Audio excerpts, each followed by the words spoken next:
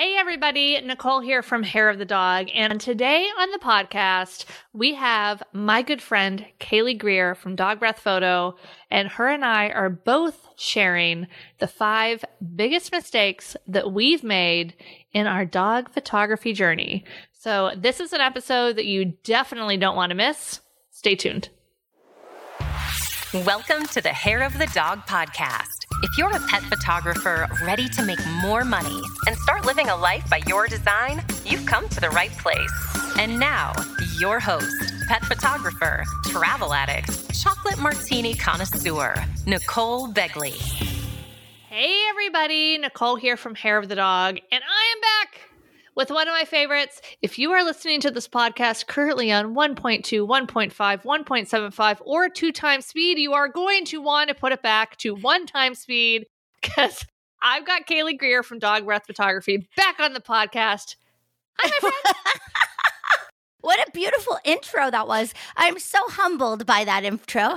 I love that so much. I appreciate that speedily speaking is on brand for me. I try so hard to slow down and calm down. And when I get excited, I talk really fast. And when I'm giving like talks at conferences and things, I always try to remember like, Kaylee, not everybody is like from the East Coast, of like the US where everything goes really, really, really fast all the time. So especially when I'm speaking like, overseas and there's different accents and stuff and they already can't really understand me. So anyway, I appreciate you. Definitely don't put me on 1.5 times speed.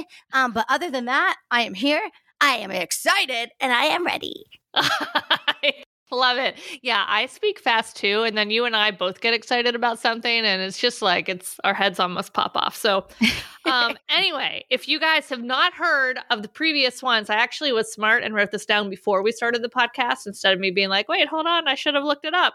You have been on the podcast twice before, episode 42, way back a long time ago, where we're talking about the secret to success in dog photography. And then episode number 150, which had a lot of laughter. It was Behind the Barkadors with myself and Charlotte. That was a hysterical episode. If you guys haven't listened to them, go take a listen. But actually do that after you listen to this one. This one's going to be great. Go with this one first. First of all, how many episodes have you done now of the Hair of the Dog podcast? Oh my gosh, I think we're on like 180 something. That is so bananas. It's so incredible. That's commitment. That's consistency. That is professionalism. Those are all the things I think of when I think of Nicole Begley. So that works. That tracks for your brand. There you go. Well, thank you. Yeah, no, I can't believe it. And I know my limitations now because I knew if I didn't set it up so that if I had to do anything other than record it, I knew that I would not stick with it long term. So we set that up from the beginning. So thankful to my wonderful team and Venus, who is editing this and every single podcast you guys have ever heard. Couldn't do it without them. So yay. Thank you, Venus. Shout out to Venus. Does she listen? I guess she has to, does. Right? She edits the podcast. Because she edits it. So she has to listen to all of us bantering on. That's brilliant.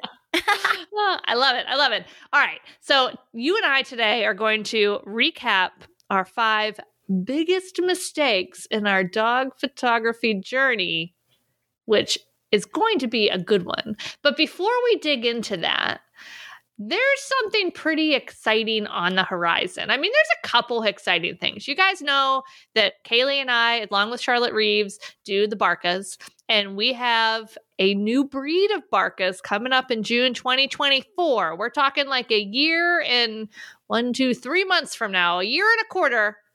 Nothing like planning ahead, Hey, you got to plan ahead for June in Iceland. So Barkivik 2024, petphotographyretreats.com. Go check it out. Get on the wait list. But if you want your fill of pet photography education this year, you guys are planning something epic. I got something so magical for you. Before I get there, I thought real quick when you said Barkivik, I was like, how do you spell it? Do you know how to spell it? Yes, because I've been putting the stuff together. Silly. Okay. Brilliant. So Reykjavik has a Y before the Javik. Okay. Perfect. For our branding, it looked with our font that we use for the Barkas, it was just too much with the Y. So we are just Barkjavik. Okay, that works. I think that works. Hopefully it doesn't offend the local Iceland people. Not. Yes, local we love people the of Iceland Iceland. people. Yeah. Well, remember when we did Barcelona and like one of the, husbands or something that had come along? It was Connie, our chef's husband. Yeah. It's like, And he's like, we gave her a t-shirt and he's like, they spelled Barcelona wrong. Nice and offensive. Yeah. She's like, no, like bark, like a dog. He was from Argentina. So bark was not a word that he knew. Yeah. Okay. Yeah. Fair enough. That's so funny. Anyway, so yes. Okay. So here's the thing. Step back. Imagine. Envision. Nicole, think about what could happen if we brought all of the absolute top rock stars of dog photography together from all over the world. This has been something I have been thinking about for ages and ages. You and I started around the same time. We started in the dog photography adventure space in 2010. Mm-hmm. Does that sound about right? I think I was just a little later than you. I was probably like 6 to 9 months after you, but somewhere in 2010, towards the end of it. And when we started, it was a very tiny little landscape. And there were people, yourself included, which, by the way, Nicole Begley will be involved in what I'm about to tell you coming up here. But there were there were a few people, a handful of people who were like really on the front lines of dog photography even being a thing, right? Like it wasn't even remotely like a popular awareness. You know what I mean? People just didn't know it existed. I mean, I think still today, sometimes when you meet people, they're like, oh, wow, really? That's novel. Like you're a dog photographer. Right. Yep. They still don't really know, but I do think it's come a long way now that there are thousands of pet photographers or dog photographers. But, anyway, as we first started, so there were these like legends, that kind of were in the very early game. And then just over the first maybe few years of our career, just these people that just broke out and created work that was completely groundbreaking. And it was, anyway, it's like with all that said, these people were really like legends and really idols. I think so many of us really looked up to certain, artists in the space and personalities and brands and all this, whatever. And then over the years, there just have been people that have like just blown the roof off this whole dog photography thing in a really remarkable way, which is quite rare. And they're the people that I always thought, like I've had these dreams over the years where they're all in one building together. You know what I mean? Like what would happen if we all were in one building together, sharing our incredibly different backgrounds and our incredibly different stories, our incredibly different techniques, and all the things that make us these really unique artists that see dogs in a certain way. And anyway, so that's kind of how this was born. And what this is Shutterhound. Listen, here comes the confetti. Here comes the glitter. Turn on the neon lights. Whoa! I gave you my deep voice. I love it. I'm not going to sing because no one will continue listening to this podcast. Fair enough. Spare us all. I was just in Las Vegas for WPPI, where I was speaking for Canon, which was very cool. But I like lost my voice pretty good over the course of the 3 days of like screaming at the trade show. So anyway, I sound a little bit raspy today, but that's okay. But anyway, so Shutterhound is a conference. It is a dog photography conference. It's like a completely niche, completely specialty. It's going to be taking place for the first time ever in Las Vegas, Nevada, later this year at the Mirage Resort and Casino. And it is going to be just that, like my absolute dream lineup of all these crazy, amazing talents in one room from all over the world. So we're sparing no expense getting the like top talent in the world to come. We have instructors from Australia, New Zealand, Germany, Scotland, all across the US. It's ridiculously epic. And the instructor list is up now, right?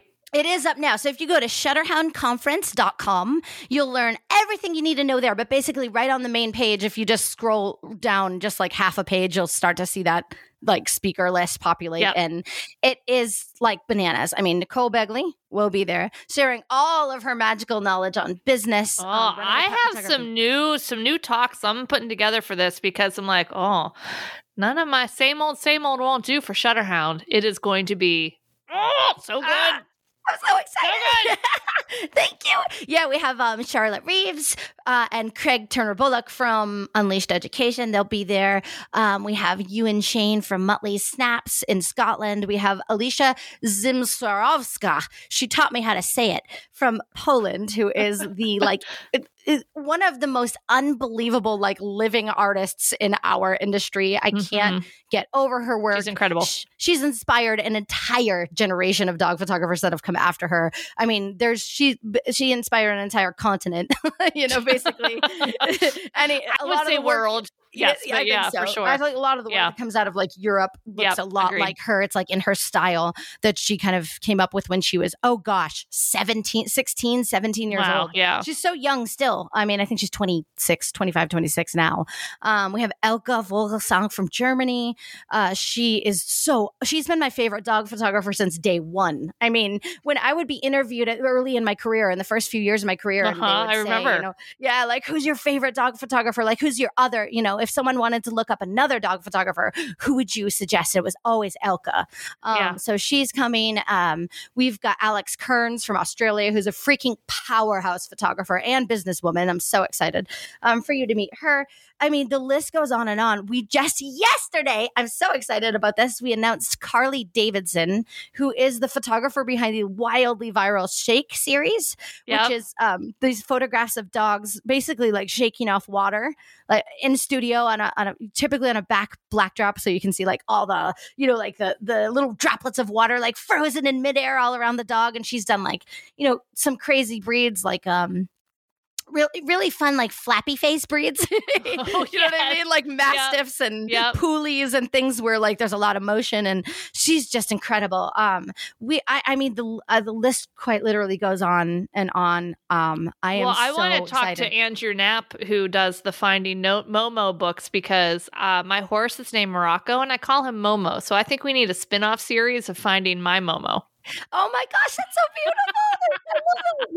Andrew Knapp is so unbelievable. He created a series, called Find Momo, and I don't know, it's probably it probably went crazy viral 10 years ago maybe, and ever since then he's had this series going where he seems to put out a book every year or two in the Find Momo series, which is him traveling around North America, because he's from Canada, and in his van, living in his van, kind of traveling to epic places with his dog and photographing his dog in these wild landscapes. But he does it in such a way where it's kind of Where's Waldo? Yeah, I love it. You look at this huge landscape and you see little Momo with his little eyes peeking over the top of a cactus or something. It's just darling. And I mean, he is such a powerhouse. He's got 650,000 followers or something on Instagram. So he's very, very well loved, and he's incredibly kind. He's one of the nicest people I've ever met.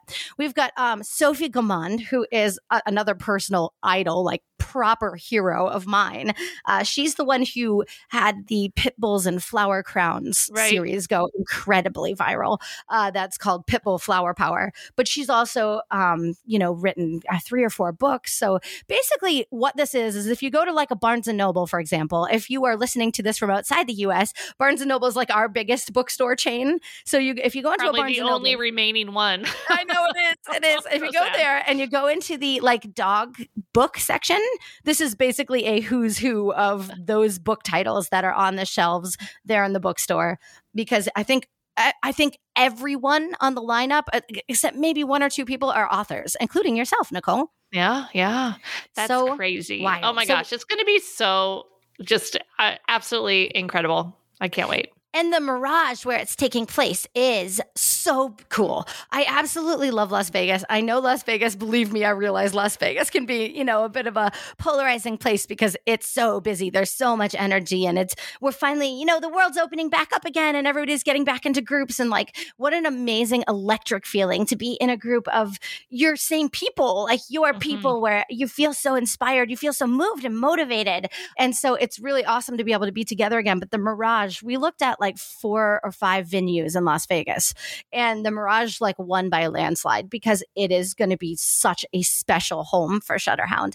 And they have such a beautiful, the venue is brand new and so just bright and airy and clean. And also they have a gorgeous pool area, which is where we're going to hold Junie. My dog's name, by the way, if you guys don't know, is Junie, and she has 3 legs. So she famously can't swim. So this party is called Junie's VIP no swimming poolside party. And the tagline is, Juna can't swim and neither can you. It's hysterical. So you guys, whether you're like actually like, I don't know, I definitely, even if you already have plans and you can't come to Shutterhounds, you're not even going to look at the website. No.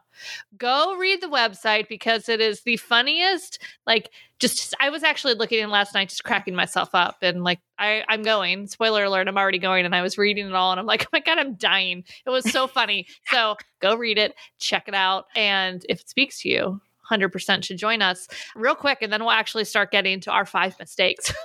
I promise we're bringing those for you guys. But there is a big deadline coming up in about 10 days from when this will air. And what is that deadline? 10 days from when this will air. My gosh. Right. You are good. You guys are good. You are quick over here at Hair of the Dog. 21. That's 10 days. That's easy math. Yeah, that's pretty good. Actually, good job. Super smart. My friend Nicole Begley here. So they're currently right now for Shutterhound, we have the early bird pricing going on. That started in January and is only going until the end of March. So March 3rd. How many days are in March? 30? 31? 31. You just said that. Okay. It's all good. I've got a calendar on my wall. March 31st is the last day to get the current pricing before it bumps up to the regular pricing. So obviously a great time. Like if you're serious about going, then obviously just, save that money. $200 difference, I think. God, don't quote me on that. I'm terrible that I don't know. I do believe, though, it is $200 savings if you buy it before the early bird pricing ends. And there will be. So what happened was on launch day, we were totally blown away. We got such a crazy response on launch day, which was on January 1st, that we sold out of our entire Mirage room block at the hotel. So we were just there, like I said, for WPPI, where I was speaking for something else. So we got to meet up with our team at the Mirage, and they opened up an extended room block for us. So nice. we have a little bit more now so that people can actually stay on site because it sold out so quickly on the first day. So that's a little bit of a part of why you just want to make sure you get on it so you can stay at the actual hotel. But, I had something else to say and I forgot because my brain moves at 100,000 miles an hour. Yeah. So when we opened it on launch day, there was a special VIP ticket option. There was limited though, because the VIP ticket includes a private one-on-one portfolio review with any instructor of your choice, but each instructor only has so many slots, you know what I mean? Right. So that sold out within quite literally 6 minutes of us opening. Wow. But now that we've announced a couple, I can't believe it. I'm so blown away by that. It's crazy. But now that we're announced a couple of new speakers since the launch day, those speakers will have their VIP slots going up for sale. But there are a number of people waiting on a list to get those spots. Yeah. However, if you do look on the early bird and you want to get that, but you're interested in a VIP as well, just shoot us an email at info@shutterhoundconference.com. We'll make sure you're on the short list to know when the VIP opens up. So if you want to upgrade, you can. But I think there's only I think there's 8 more coming. But okay. There may be more than 8 people on the list already. I have to double check. Kind of Sam, my partner Sam, is kind of the one that's on top of all the actual nitty gritty of everything. But anyway, just email us if you have any questions about that. But that is that. I am so excited. I could throw up everywhere. Glitter and rainbows and magic puke. How many heads will explode in Vegas, do you think? I think quite a few. I know, mine for sure. Mine definitely. We have all kinds of surprise stuff too that's going to be happening that we haven't announced yet or anything. So just you stay tuned. I can't wait. This is going to be the most epic event for dog photographers to ever exist. And I can't believe my dream, by the way, the one that woke me up every night at 2:30 a.m. going, oh my God, how could I get all these people in one place together for 10 years now? I can't believe it's finally coming true. I truly can't. It's amazing. I am so excited. It'll be incredible. Oh my gosh. All right, guys, go check it out.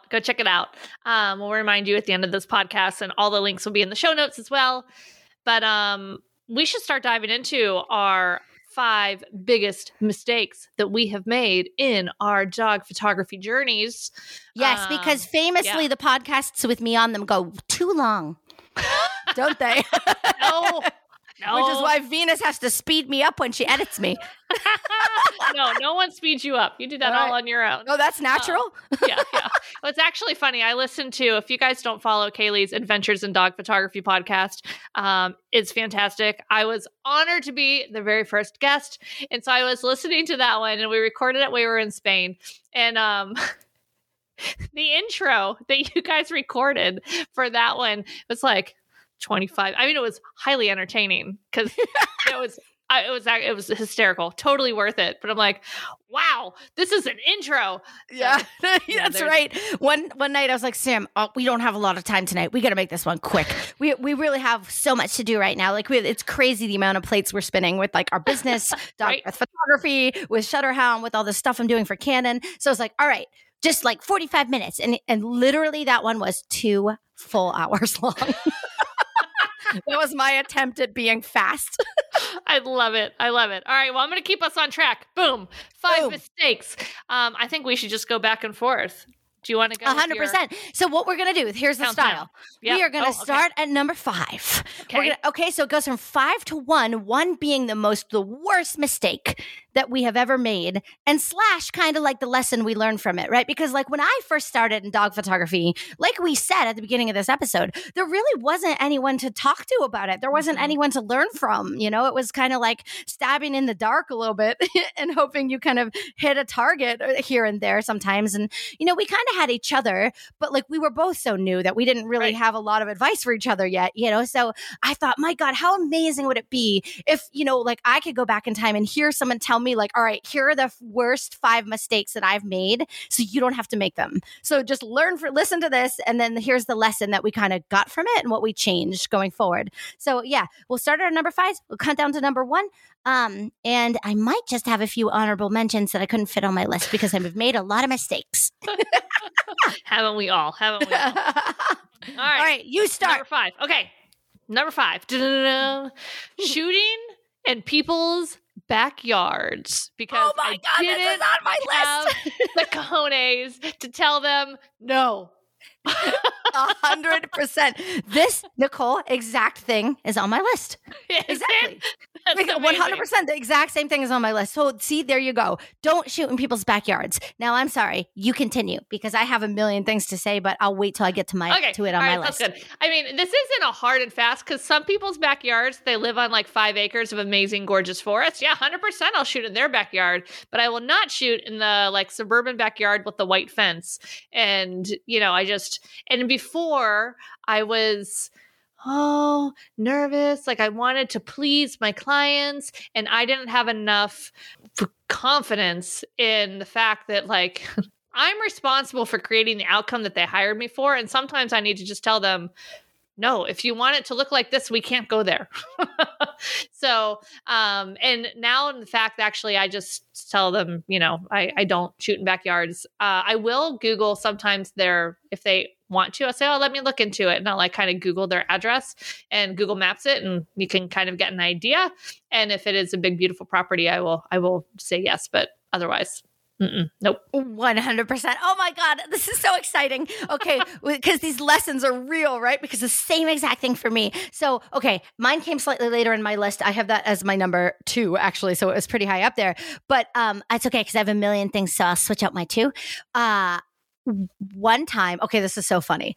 I had so many bad backyard experiences at the beginning because I echo every single sentiment that you had, where you're so grateful to people for just hiring you at all. They're like, yeah, whatever. Okay. Like whatever you want, like you're so amenable and you're so like sweet and polite, and to a fault though, like you kind of like have to understand that you are the expert. Like you are the master of your craft, right? And you need to, in the politest, kindest way possible, to kind of dictate how that shoot's going to go, because it falls on nobody else except for you what those final images look like. I had so many shoots in a row at the beginning, maybe say in the first year, where I would go to someone's house, and in the backyard they'd like, yeah, I have a really nice backyard. Let's do it back here. Like the dog's comfortable here, all this. I'd go into the backyard and it'd be like maybe like, March. And so there was like this old closed up pool, like off season pool with like the pool cover on it. Dead leaves in the corner and like dead plants in the planters chairs. Oh, yes. yep. And like bad, like children's disused like playground materials. Like, you know what I mean? Like, And, you can make magic here, right? oh my God, so bad. And you realize like you shoot it and shoot it and shoot it and do the best you can while you're cringing inside your head. And then later you go to deliver a gallery and you're like, yeah, there's like a plastic, a bright yellow plastic like ball in the background or a tarp in the background Right. of every photo. What am I doing? Like, obviously this isn't ideal. But I will say one time I had a client who suggested their backyard. And this was like maybe 2 years in where I was starting to get a little more confident. So I was like, actually, I don't really offer sessions in people's backyards. Like we really have to go to like a park or a special like bespoke place that we curate, and all this. And they kind of insisted. And I was kind of like, no, I got to stand my ground. I'm not doing this anymore. So I was like, no, I can't go there. And then finally, I think they wanted to be humble, you know what I mean? But they were finally like, listen, I live on like ocean cliffs. Like I live, and I was like, wait, what? So I like Google Maps their house. They quite literally lived in like a $10 to $15 million mansion directly on the ocean with like ocean spray, like white caps coming. Like, never mind, we can shoot there. Your backyard, yes. Also, can I bring clients to your home? Seriously, there were like these rocks in the ocean. There was like this amazing like manicured lawn with like flowers everywhere, looking over the ocean. And I was like, oh, my bad. So yes, don't shoot in people's backyards unless they happen to have a $10 million estate, in which case you're fine. Yes. Oh my gosh. I love it. All right. Well, what was your number 5? Okay. So my number 5 is set super clear boundaries, part 1. So this gives you a little hint that part 2 might be coming later. Part 1. And this is, if your policy is that like you don't photograph families, for example, or like large groups of people or children, be really clear about that. You can say like, I am a dog photographer. You may or may not allow people to jump into a shot or two with their dog if you want like a nice owner dog portrait. But if you're like not interested in shooting like big family shots where everyone's got like matching clothes or whatever, then you can say that, But again, at the beginning, very similar sentiment to what you were saying about the backyards. Is again, I was just so grateful to my clients that I was just like, yeah, anything you need, kind of thing. And I wasn't very strong in my boundaries. Mm-hmm. And, people, I was like a wet noodle, you know what I mean? Like people could sense that from a mile away and like they'll walk all over you, So I had this one shoot once where this girl booked for a German Shepherd puppy. And I was really excited about that. It was, again, like kind of earlier in my career. I was like, oh, I got a puppy. Like, puppy! I rarely get to do puppies. This was at the time. Currently now I shoot with Sam, who's my partner in life and my partner in business. So I always have at least one other person with me, like assisting on location. But this is back when I was always alone. I didn't bring anyone. I was totally by myself. So I roll up to the shoot location. We plan where to meet and everything. And I'm so excited. I have everything ready. I have my peanut butter, my treats, all my crazy dog stuff, right? For this German Shepherd puppy. And then I roll up to the location and I get there and like, it was a little bit busy of a parking lot. You know what I mean? So I was like kind of trying to eye out where my client was. And really all I knew to look for was the puppy. It was going to be pretty obvious, right? A German Shepherd puppy. So I'm like looking around. And when I get to the main part of the park, there's all these groups. There's lots of groups. It was like a Saturday, right? So there's like picnics and like there's a lot of people. So I'm like, man, I don't see a German Shepherd puppy anywhere. And in my head, I'm looking for like maybe a woman and a dog, or maybe a woman and like her partner and their dog or something. Very simple group. Well, I see this group of people, and I'm not kidding you. And I say like 14 people, and they were all dressed matching. They were all matching. Like they had jeans and like a beige shirt. They all had the same. They looked like they were in a cult or something. You know what I mean? And I was like, oh, and I looked at them and I thought, oh, some poor sap of a photographer is going to show up and that's going to be their client. And I was like, that sucks. That's my nightmare. I never want to photograph like a huge family group. It's not my forte. I'm not interested in that. So anyway, I look past them like, thank God, and I'm looking for the dog. And then suddenly I glance back towards that group and this little tiny German Shepherd puppy peeks his face out from between the legs of the 14 people. And I'm like, oh my God. Can I swear on this podcast? Yeah, sure. Go for it. Holy shit. I am in trouble. So I'm like, no, I'm by myself. What do I do? So I go over there and I meet the woman and she's like, oh my God, Kaylee. And I'm like, oh no. And then I'm thinking, I'm like, So hi. So like, gently being like, what's going on here? And she's like, oh yeah. So my family thought they would come along. We thought we would do some family portraits as well, on top of, I'm like, oh no. And I didn't know what to say. And I was by myself. Right. So you're just like, okay. But I felt so used. I felt so like my boundaries were so broken and overstepped in that moment. And I realized later that like I kind of was my fault because I wasn't like exceptionally strong on the fact that that's not what I do.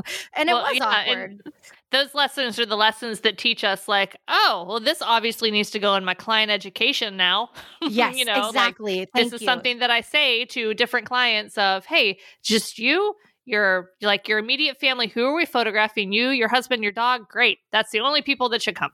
Or unless maybe they have 3 dogs. Yeah, you can bring one helper to help handle dogs. That's it. Like 100%. Yeah. And like, and I ended up just like sucking it up and doing it. And I did, you almost have to at that point though, right, because it's like, it becomes a lesson on us of like, well, okay, mental note for next time. I need to say no to this before even though they didn't necessarily ask. It was kind of on me. So I ended up spending the next, close to 3 hours dealing with freaking family shots and posing people like, listen, that is not what I do. And I'm not good at that. So that's terrible. And then very quickly to add on to that is just, I'm kind of at this point in my career now where we have like a waiting list, we can really pick and choose our clients. I'm kind of a little bit of a stickler about no kids at my shoots as well. I know that makes me sound like a monster, but as you dog photographers, we all know that the energy is so important at a dog photo shoot, and kids, as like adorable as they can be and as fun as they can be to photograph sometimes with dogs, their energy is usually off the freaking charts.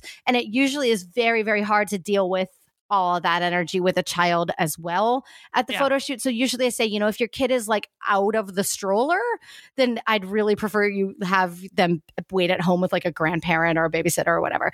So I'm pretty serious about that now. But that's my number 5. I love it. All right. Okay. Number 4.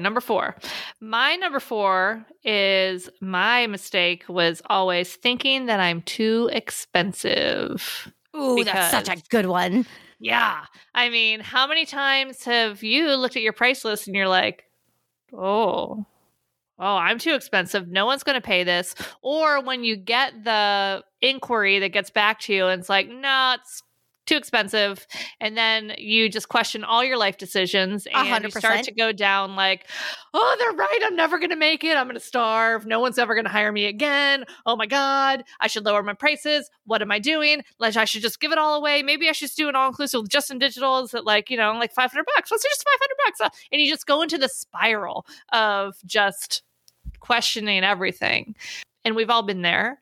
And so a couple of different things for that is if you are starting to find yourself questioning this, number 1, have you done the proper work to like actually figure out what you need to charge to be profitable? Like, do you know your cost of doing business? Do you know what your cost of goods sold are? Do you know what your profit margin is? Like, how much money do you need to make to reach your goals? How many hours are you taking? What's your hour per rate? If you need help doing all of these, come to the Academy. This is like my jam, is to break down your business and your pricing and all the things.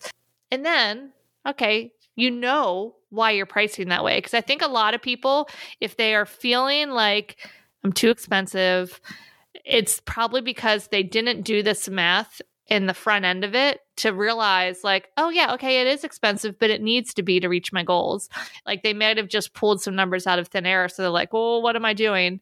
And then the other piece of that is who gets to decide what expensive is? Like what's expensive to one person is not expensive to another.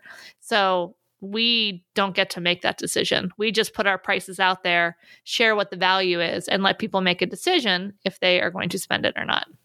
100%. Absolutely. Everything you said is so spot on. And you personally fixed me years ago. You fixed my I yelled at you in a nice supportive way. You had a nice sit down, a serious sit down with me, and you helped me fix and rearrange everything.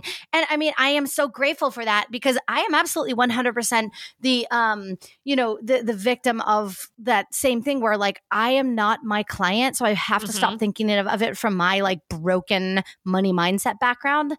And now now we just raised our prices again, and we've got the lowest price to even get in the door now. It's $8,000, which is insane. I know. Oh my gosh, I want to take that price list back to 2016 Kaylee sitting there on that table in Barcelona at our fancy little house for Barcelona and see what 2016 Kaylee would say to that. I know. She would be appalled, and her head would pop off of her body with a mixture of rage and joy. And proper disbelief. It's crazy though. It's crazy, you know? And probably in 2016, I think I was charging $400 or $500 like for a session. And then you'd have like the prints of products after, right? And now we do a bit of a different model. So it's like all inclusive, like a wedding photographer. But Nicole came up with that idea. So thank you. God bless you. I love it. I will take that challenge on any day. And I love an extreme makeover pricing edition. Dun, dun, dun. Heck yeah. And that's why you got to come see Nicole Begley at Shutterhound, the conference, September 5th, 6th, and 7th. That's right, because we're going to put some more money in your pockets. And there might be a dance. Yeah. Oh, God, I hope there's a dance. We're all banking on a dance from Nicole. I love it. All right. What's your number 4? All right. Number 4, set super clear boundaries, part 2. And part 2 is this, which was my issue for the longest time because, again, I didn't have any like boundaries because I wanted to be so sweet and so lovely to everyone, which was I personally didn't do in-person sales. So I had put my images up in galleries online for my clients. I do a lot of travel work. So I'm like all over the country, sometimes all over the world. My sessions are not like close to home all the time. Sometimes they are, but usually not. So IPS was kind of weirdly out for me. So I put them up in a gallery. Let's just say, for example, like a pixie set gallery, and I showed them to my clients. And back in the day, I wouldn't even say that they had to pick within a certain time. I just like, here's your gallery. And then they'd be like, oh, thank you. And then like, goodbye. Like they would just disappear. I mean, really, 8 out of 10 people would just... Is this thing on? Anyone? Hello? They would disappear off the face of the earth. And it was, again, really my fault because I didn't put any, like a boundary timeline of like, listen, now we say you absolutely have to pick within 7 days. And if you don't pick within 7 days, here's the, basically these are the repercussions. These are the next steps.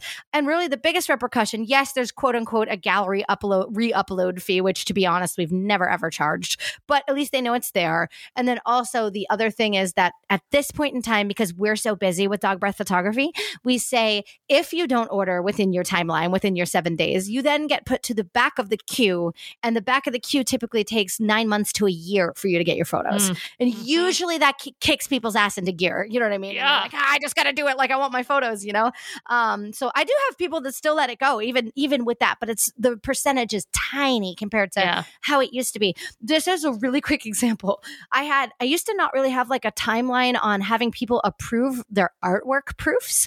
Oh, and actually, this could be a whole other bullet point in and of itself, but I used to not have artwork get like approved by the client until I had issues with a couple people sending things back going like, hey, what's that thing on the light pole way in the background of this photo of an alleyway in Boston?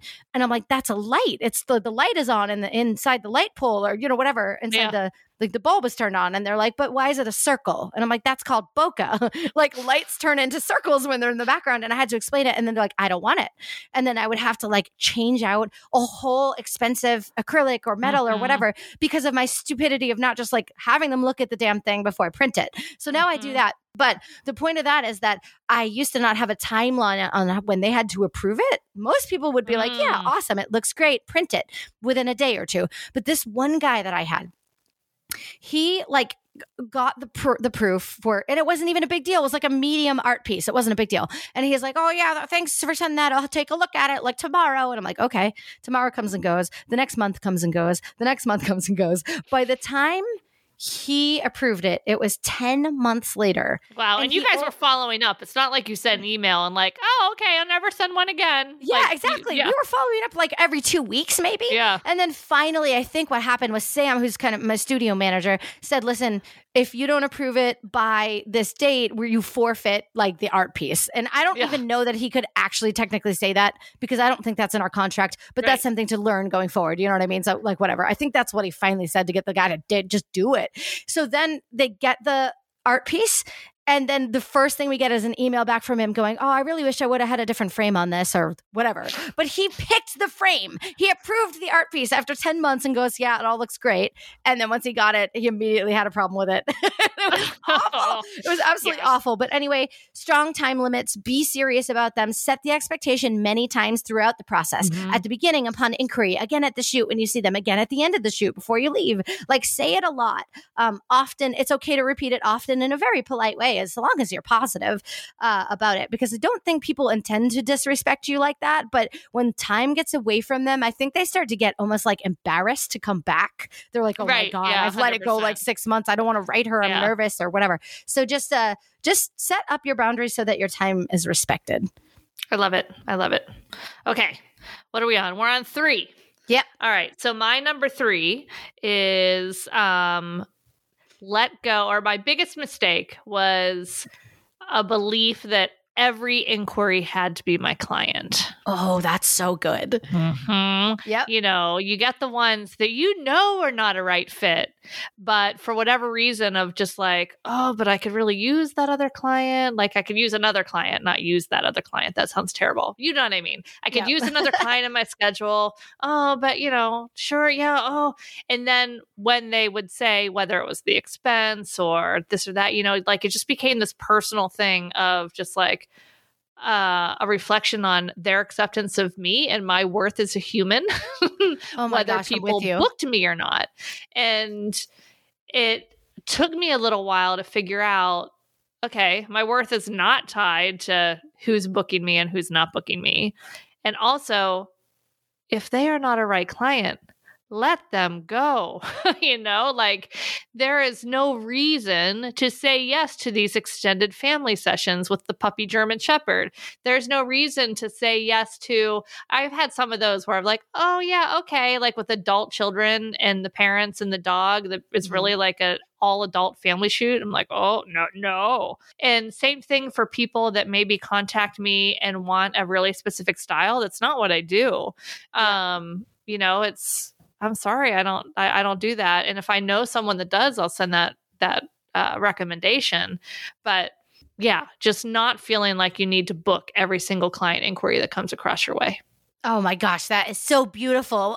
Preach it, because I hear you on that. Because I have been the person that's taken the red flags on over the years, being like, oh, no, maybe it's just we like all have. Right? We've all taken the red flags. And the ones we know we're like, oh, God, that's a big red flag. I'll take it anyway. And then you're kicking yourself the whole time. You're going through that whole process because you're like, I saw this coming.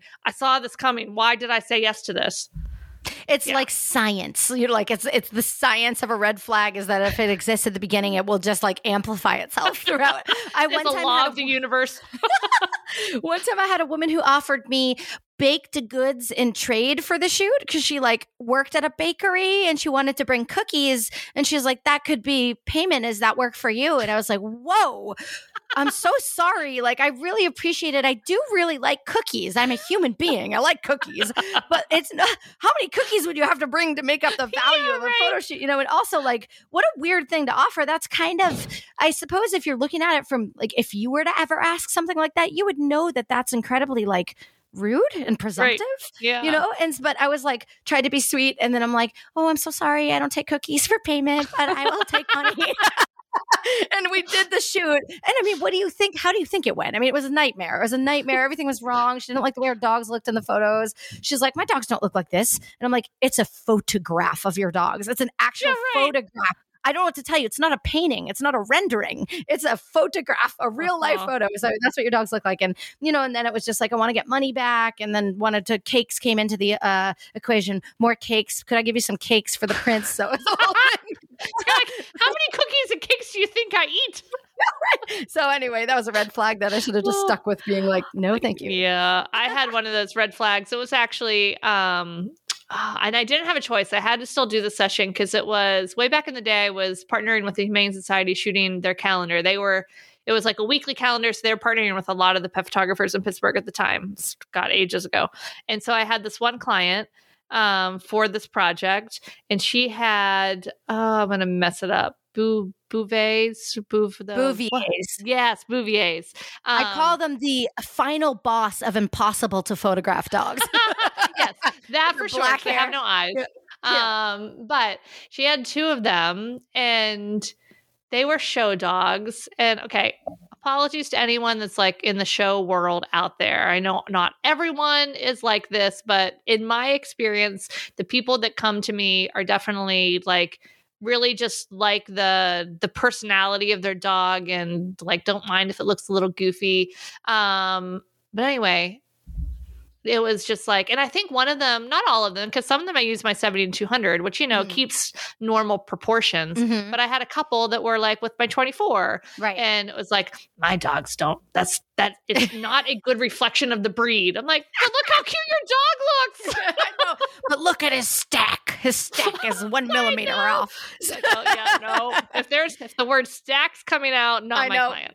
Honestly, for me too, and I know there's probably people listening to this who are part of that world, and they're and in this show, and that's against fine. You guys. Yeah, that's it's all fine, good. But We're not saying that's everybody for anything. Yeah, I'm shooting every dog portrait at 11 millimeters, so I totally agree with you. Those are really not my people, and that's okay. Like you said. Okay, so for let's see, for the next one, I'm on number 3. Number 3 is don't spend too long on a shit shot. Oh, that's a good one. Yes. Admit that it's not working and move on, which I struggled with for so many years, right? Because you're on the shoot, right? You roll up to the location. You're all nervous. You're excited. Woo, your heartbeat's going. You're fluttering like a butterfly. And you get there and you look around and you're kind of like, okay, I've got to come up with some stuff pretty quickly. Like I got to look like I know what I'm doing, right? Because they've hired me. They spent like a decent amount of money on this. You want to like prove right away that you're like good and you're a master, right? And sometimes right away you knock it out of the park and it works out, right? And then sometimes you have a shot idea. You're like, okay, I think, this spot over here, the light's going to look good. I've got this lens. I think I can render this scene to look a certain way and it's going to be awesome. Or you want to put a dog up on a log or a rock or whatever your idea is. If you go to try it and it's just like trash and you're like, oh my God, this is so bad, right? Like I thought it was going to look a certain way. It's just not coming out. Like there's a bad highlight in the background.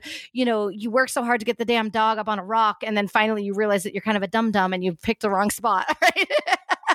I used to really struggle and I'd like pretend. I just sit there and pretend. I just pretend that I'm like, okay, all right, it looks good, Meanwhile, you're wasting the dog's energy. You're wasting like your energy and time, right? Because you only have so much time at the shoot.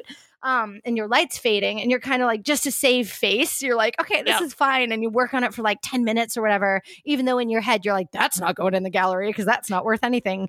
I think it's okay to like be a little like funny and self-deprecating as a joke and just be like, oh, that was terrible.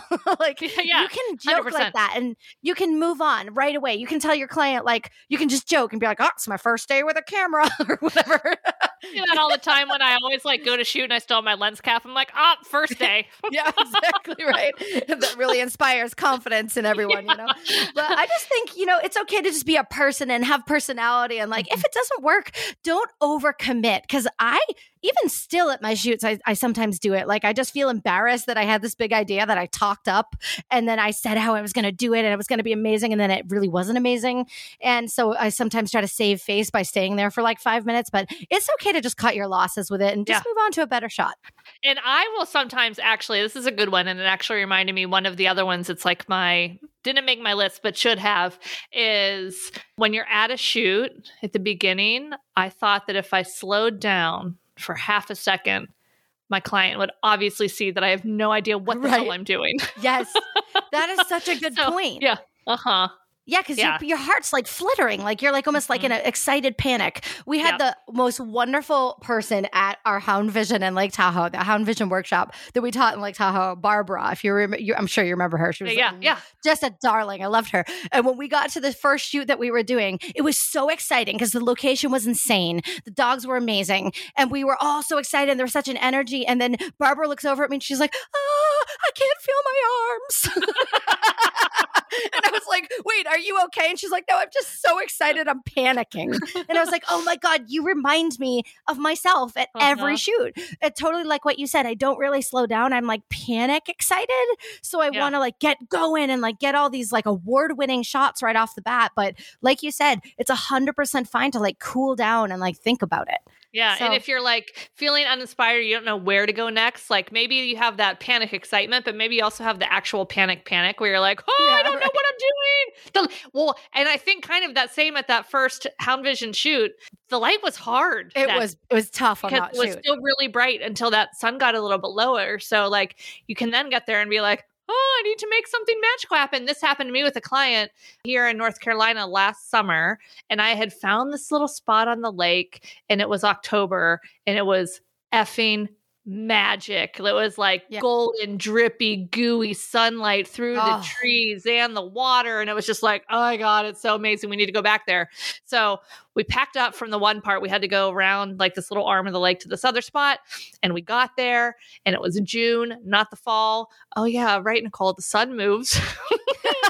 That's right. What used to be behind the trees was now like, boom, straight across the lake. And I'm like, oh. And I just like packed it up and moved him over. And we walked like, 10 minutes back into the park to get to the secret spot that's going to be amazing. Oh, perfect. You sold it. I know. And I got there. I'm like, well, I can't turn around now. Because there's certain things when you're like going to set up something on this rock or this or that. And you're like, and I could sometimes I'll be like, I have an idea. I don't know if I'm going to like it yet, but let's try it. So that way it like leaves me like, oh no, this is crap. Let's move on. But that one I was like, oh, it's going to be amazing. So we got there and I'm just like, all right, Silhouette City, here we go. Boom. And it was amazing. And that's what they ended up purchasing for their big wall piece. But yeah, you just got to roll with those punches sometimes. Yeah. Oh my gosh. Be careful what you promise. That's such a real life example of exactly that. Exactly. That's too funny. So yep, that's my number 3. Don't spend too long on a shit shot. I love it. All right, number 2. Well, this is a big one. Oh, I'm excited. Oh, looking only at pet photography for inspiration when you're starting out. This is so good. This almost made my list. I thought about this one, but this is so good. Yes. You'll get so stuck in a box if you do that. Yeah. I mean, there is so many other places. Let me use proper grammar. There are so many other places that have tremendous inspiration from movies and TV shows. And when I first started, because I didn't understand lighting and the nuances of photography enough when I was first starting out, people would say that and be like, huh, I don't get it, until you're starting to watch certain things and you're like, oh, look how they lit this scene. Oh, look at the tonality in this scene. Oh, like there was one, gosh, I don't even know how old this movie is, probably early 2000s, the movie Traffic. That's a cool movie. Yeah. And like every different scene had this like color grading. Yes. So it was like, this was blue and then this was orange. And it was just like, it was so cool. And my other favorite for inspiration on lighting is, what is it? It was Netflix with Kevin Spacey. The House of Cards. That's your favorite one. Yeah, that's it was. Right. I mean, the lighting that they would use in the West Wing and the residence. Oh my God, I would pause sometimes, just be like, that is gorgeous. Right. Like deconstruct it. Like what is it that's so magical about this? Yeah, it was just absolutely beautiful. So, there's so many different ways. I actually have my students do this for like trying to kind of figure out their style. Because here's the thing, when we're starting out, like we don't know anything. We're just like, I don't know. I see something that I like, so I feel like I should do that. But there's so much more. Like it's okay to be like, okay, I like this and I like this and I like this. And then start learning how to do the different things. But then you start mixing it up and you start making it your own. And then you're creating this whole different brand of magic that no one else can touch. And so I tell people when they're putting together their inspiration images that it's not allowed to have animals, because I feel like when it has the dog, you have this what's the word I'm looking for? Like subconscious. You have a subconscious bias towards it because you're automatically going to like it because of the subject matter. But like maybe you're like, okay, let me look for newborn images I love. Like, I have 2 kids and I have no bias towards like a newborn image because that ship has sailed. That's what I like about you. Not happening. Like you could say, Nicole, you're going to photograph a newborn, and I probably would like scream and run away. Like absolutely not. No. I hear it. I know it. I love it. Yeah. So like, can you look for genres that you're not inspired by the genre and look at photography from that genre and find images that you like? And then that starts to lead you towards what you like about that image. Yes, that is beautiful. You couldn't have put it better. I totally agree. I feel very inspired by movies and books and kind of what I can cook up in my imagination / Yep. other genres of photography. Like I said, I was just at WPPI, which, what is that? Wedding and Portrait Photographers International is what that? 10-4. Yes, I think so. Perfect. I never knew what that stood for, but I just guessed right now. So smart. But it's, it's all wedding and portrait stuff, right? So I was the only dog photographer there, really. Actually, not true. I did meet a couple other people coming to Shatterhound. I was so excited. But anyway, for the most part, right? I was on the trade show floor shooting at the Canon booth with dogs, and that was kind of weird and novel because this is really a wedding convention. But with that said, I mean, I went to as many classes as I could because I said to Canon, hey, if I'm there for you guys, do you mind if I get a pass and then also check out classes? And they're like, oh, sure. We'll get you a pass. And it was so inspiring seeing these wedding photos, the way they're lit, the way they're composed, the story, the location. It's holy shit. There is so much inspiration and so much talent out there in the photographic industry and the art industry and illustration, movies, so it's everywhere. Just try to look outside of your genre, which is kind of would lead into my number one. So I'll save the rest of what I was going to say for my number one. So for now, I'll go to my number two because that's what that was, right? Your two? Perfect. Yeah. Okay. So number two was do not shoot in people's backyards. But since Nicole mentioned that already, which was amazing, it is going to be, I have so many, so I can just quickly sub another one in, which is say a price and then stop talking. Ooh, I love that one. Because, okay, here's my biggest issue.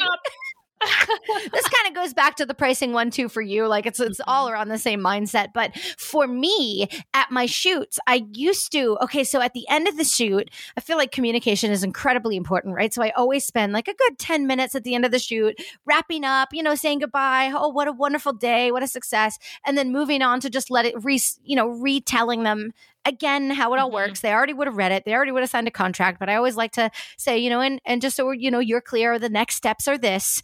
The next steps are your gallery is going up. Your package includes this, this, and this. If you want anything extra, it's you see the a la carte menu or whatever. Well, if you let me talk for long enough, everything is free. You're never mind. And then we're going to get a discount here. And if you just say, give me a call or send me a text and say, I really like a discount, and I'm going to give it all to you for free. And actually, you know what? I'm going to pay you. I'm going to give you a gift card to really nice dinner. So you can talk about the album that you want to purchase. You were literally couldn't be more dead on. It's so ridiculous to the point where Sam used to be with me, at some of these, and he would pinch me on the back of my arm when I started talking. And he's like, stop it. Stop talking. Let me talk. He's really good at it. He's really, he's fine with saying a price and very politely and saying what happens next. And if there's money involved in that conversation, he's not weird about it. He doesn't flutter and get skittish. And I just have a lot of weird issues with money, as we know. So I can remove myself from that conversation and that's okay. If you have another person who can talk about it, if you prefer to keep it to email where everything's written down, and everything's clear, that's okay too. Just do whatever your style is. But they say this in sales and negotiations. They say, he who talks first loses, which is me, by the way, because I can't stand silence. I'm incredibly uncomfortable with silence. So stop talking once you say the price. That is my number two. I love it. Absolutely. Okay. So good. So good. Thank you. Good. All right. Number one. Here it is. The big guns, the big boy we've all been waiting for. Comparing my journey to others. Oh, massive. Boom. I mean, and that doesn't even matter what it is in life. But exactly. 100% photography. I mean, I remember starting out and you'd see people posting, oh, my fall's booked. Oh, this and that. Oh, boo, boo, boo, boo, boo. And whatever it was oh. Yeah. Yes. And then all of a sudden you would feel completely inferior. And meanwhile, maybe I'm comparing my first fall with somebody that's been doing this for 5 years. Right. And also looking at same thing with oh, somebody just had a $8,000 sale. It's okay, what were their costs on that sale? Right. What does it cost to run their business? How many $8,000 sales have they had? What are my costs? You can't compare because you don't know the full story. It is so detrimental to your mental health in every way. Yeah. To look at somebody else and think, oh my God, they have it all. Like, and they're so perfect. Quite literally, Nicole, yesterday I was talking to Sam about something. I can't remember, something business related. Could have been Shutterhound. And I said, Nicole's so perfect. Oh, please. Meanwhile, this morning, I'm like, oh my God, I actually had a team meeting with my team this morning. And I'm like, you guys, I am the biggest bottleneck in this business. I'm sorry. Like, we're going to figure out, you guys are going to own more things. Like, I'm sorry. Hang out, just stick with me. See, and it's funny, right? Because you don't see that side from, the public view of somebody is obviously, well, really not with you. You're not really too much like this. But when it comes to certain people on social media, it's very polished. It's very, right. It's like a branded out, like everything's perfect. Like, don't buy into it, don't believe it. I mean, it's okay to enjoy some content people put out and all that, but just know that not everything's perfect all the time, and try not to compare. And I know people say this a lot. It's been a sentiment that's been kind of passed around for the past 5 or 10 years now, because social media has become so incredibly detrimental to people's mental health. I mean, especially girls, and I won't get too deep into it, but I was sitting on the plane on the way back from Vegas next to a young-ish girl. She was probably 18 or 19. Yeah. And I could see her scroll happening on Instagram. I was trying not to spy or look at her phone, but she was right next to me, Right. So I'm glancing down at what she's scrolling through, and it's every post that she was scrolling through was an Instagram model who had giant fake jugs and huge Brazilian butt lifts and tiny bikinis and ridiculous, not a single pore on their skin. And I'm thinking, God, looking at her feed, I'm thinking, God, that would destroy me. If I followed that many quote unquote influencers, lifestyle influencers or whatever, I would not want to pick up my phone ever again. That is so painful. And it's so not real, but you look at that and you're like, wow, I'm never going to look like that. I'm never going to accomplish that. I'm never going to have a house in Greece on the blue ocean like this girl has or whatever, which it's all, fake and curated anyway. But I just kind of felt for her in those moments. She had her head slung really low, this really trash body language, you know what I mean? Defeated. And I'm like, how could you not be defeated when every single post you're looking at is this insane, Brazilian model or whatever.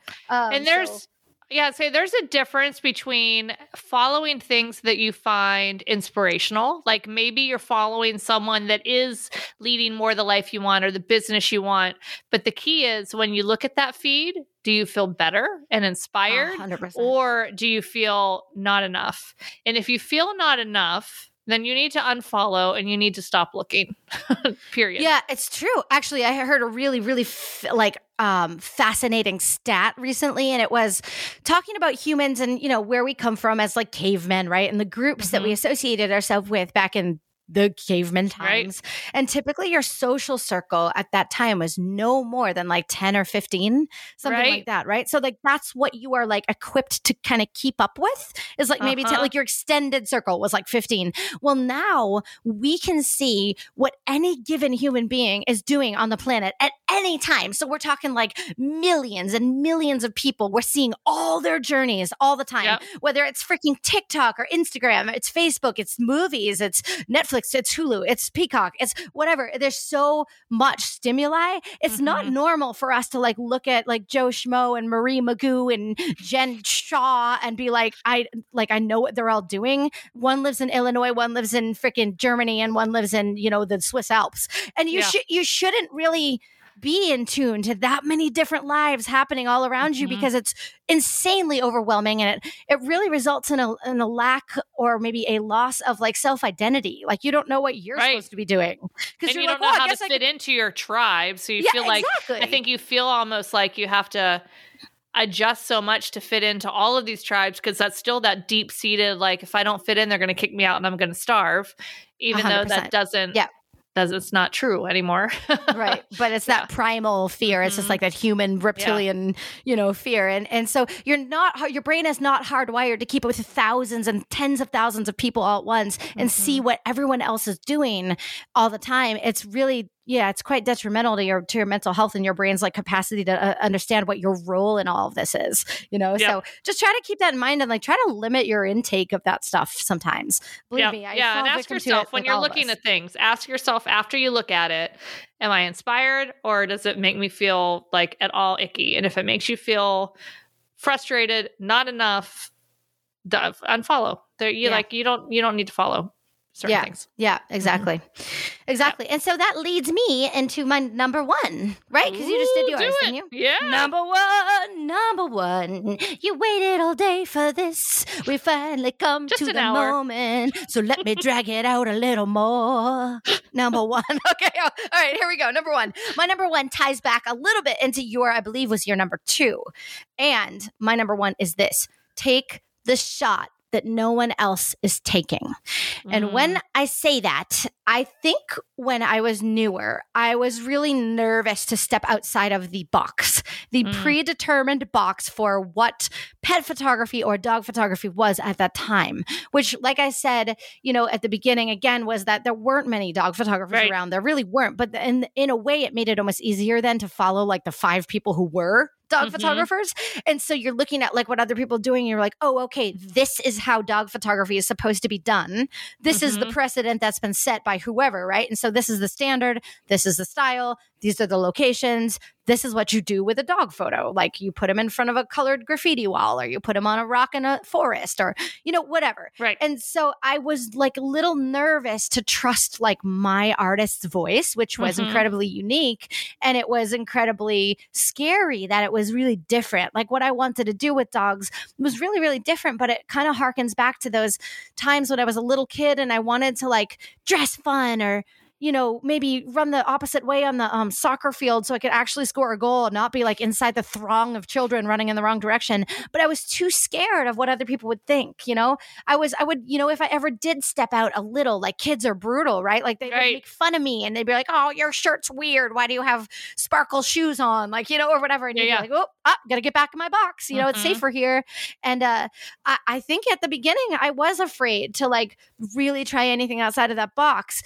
And then when I finally did, which was about 3 years in, my entire life changed forever. The first time I ever took a shot that looked like this iconic kind of dog breath photography style, which has, a very like kind of unique look. It's really like, it defies a lot of rules. Let's just say that. Like there's a lot of rules, quote unquote, in photography that you're not really supposed to break. Well, I was like, well, these are the rules and I'm not supposed to shoot anything wide angle and up close. And, I'm not supposed to distort things. And if I use lights, I'm supposed to use them so there's nice shadows everywhere. I'm not supposed to just blast shadows right out of the subject, whatever. But this took a long time to kind of get to the point where we are with the style now. But I didn't even attempt to try it, even though I had it in my head for 3 years, because I was like, this is not how you do dog photography. So what I'm saying is like, just take a shot that no one else is taking. Is it weird? Is it wild? Is it going to get eyes on it, good and bad? Are people going to be like, she's weird? I don't know what she's doing over there. That's pretty weird. She's putting dogs in sparkle pants. That's weird. Whatever. I hear a new series. Right, a sparkle. Oh my God, that's a good series for Craig. You want to make like crazy hats and do a hat, whatever you want to do. Don't look at, oh, well, no one, someone's got to do, hats before I can even think of putting a hat on a dog or whatever. It's like Sophie Gamon's series with the pit bulls and flower crowns. You had never seen that before. And then it came out and then suddenly everyone was putting dogs in flower crowns. And like, listen, there's nothing wrong with that. It's incredible. It's a beautiful look. It's amazing. But like, don't you want to be the first? Don't you want to be the first to do something?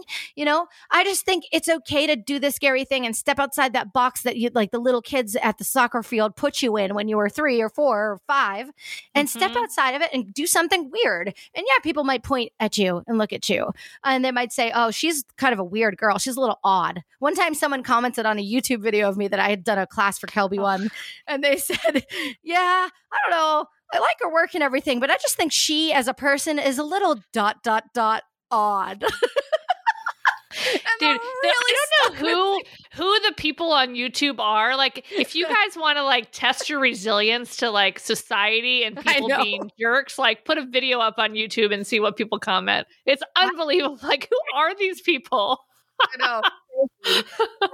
Not odd? Why not be the strange one that's doing stuff that's never been seen before? You know, like I'll get off my soapbox in a second, but like you look at, like I said, Alicia's work, for Zim I shouldn't try. She tried to teach me when I had her on the podcast, and then I could do it. I do this all the time with all of my like guests that have unique like foreign last names, and I'm like, yes. Okay, I got it. And then I get on recording, and I'm like, never mind. Can you just introduce yourself? I'm sorry. The spotlight is nerve-wracking. Zim Swarovska.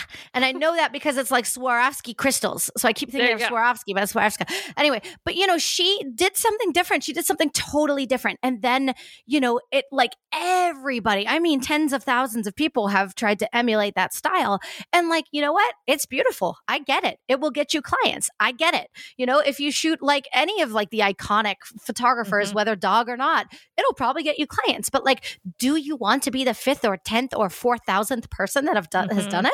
Why don't you want your own thing? I mean, that is where the magic lies, right? And I mean, to be fair, I really do think that's where like the massive success lies too, in terms of if you're thinking about clients and you're thinking about running a very profitable business, you want it to be lucrative and you want to sort of subsist, not even subsist, you want to thrive on it for the rest of your life, you have to have something that you came up with. And so that's where I think if I would have taken that step outside the box sooner, then I think I'd be a lot farther along than I even am right now. So take the weird shot. Just get weird. Get wild. That's my number one. Get crazy. And come to Shutterhound and get crazy with us there. Please. I will be so excited to see you. Oh my God, I'll be over the moon. September 5th, 6th, and 7th. It's at the Mirage in Las Vegas, and fabulous Las Vegas, Nevada. I just did an awesome shoot with some Afghan hounds at the Welcome to the Fabulous Las Vegas, Nevada sign. Yes, Princess Cookie.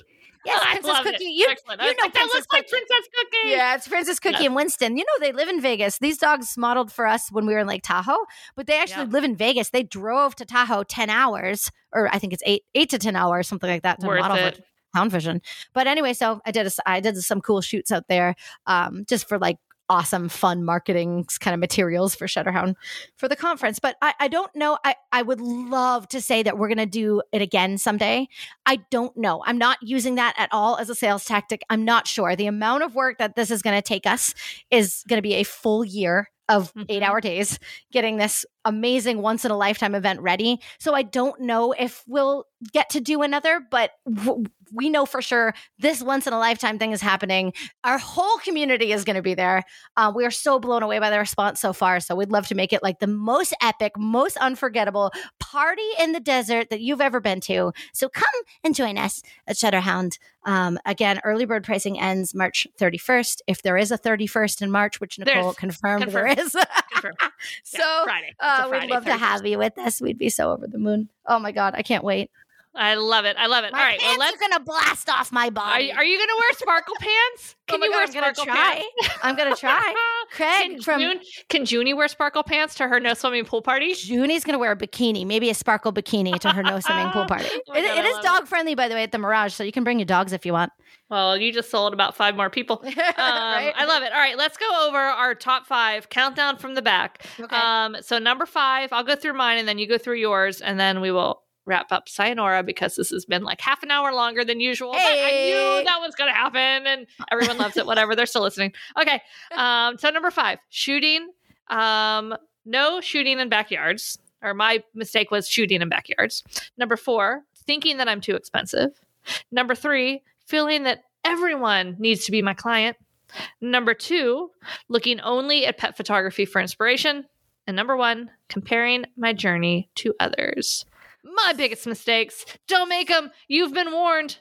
So good. So good in every way. All right, here we go. Number 5 for me. Set super clear boundaries, part 1. No extra people or kids. Number 4, set super clear boundaries, part 2. Do not leave galleries up for too long, and be strong and serious about your time limits and in setting them. Number 3, don't spend too long on a shit shot. Admit it's not working and move on. Number 2, say a price and then stop talking. And number 1, take the shot that no one else is taking. Step outside of the box that they put you in when you were 6 years old. I love it. I love it. Oh my gosh, this has been so good. Kaylee, thank you, my friend, for being here with us. Thank you, all of you guys, for sticking around with us for an hour and 13 minutes. Hey, how are ya? It's fun to keep you entertained this week. It's all good. And definitely go check out shutterhoundconference.com. If you want to join us in Iceland next year, petphotographyretreats.com. We are only doing 1 week because it is going to be epic. 8 days, 7 nights, traveling along, doing crazy activities. It's a bark adventure, different than a workshop, shooting, photographing dogs and some puffins and some horses throughout the week. So unbelievable. Well, it's going to be ridiculous. So yeah, there's only going to be room for, oh gosh, I don't even know if we've decided if it's 8 or 12. It's not going to be a lot of people. I think no more than 12. Actually, it's 12. It's 12 Very people. exclusive. Yeah, very exclusive. 12 people 1 week. That's it. So anyway, get on that list. Amazing. Come join us in Vegas. Moly. Holy moly, please bring your dogs to Vegas. And if you don't bring your dogs, bring yourself. Thank you. With that, I'll see you guys next week. See you later. Thanks for listening to the Hair of the Dog podcast. This was episode number 184. If you want to check out the show notes for access to any of the resources that we mentioned, simply go to www.hairofthedogacademy.com/184. Thanks for listening to this episode of Hair of the Dog podcast. If you enjoyed this show, please take a minute to leave a review. And while you're there, don't forget to subscribe so you don't miss our upcoming episodes.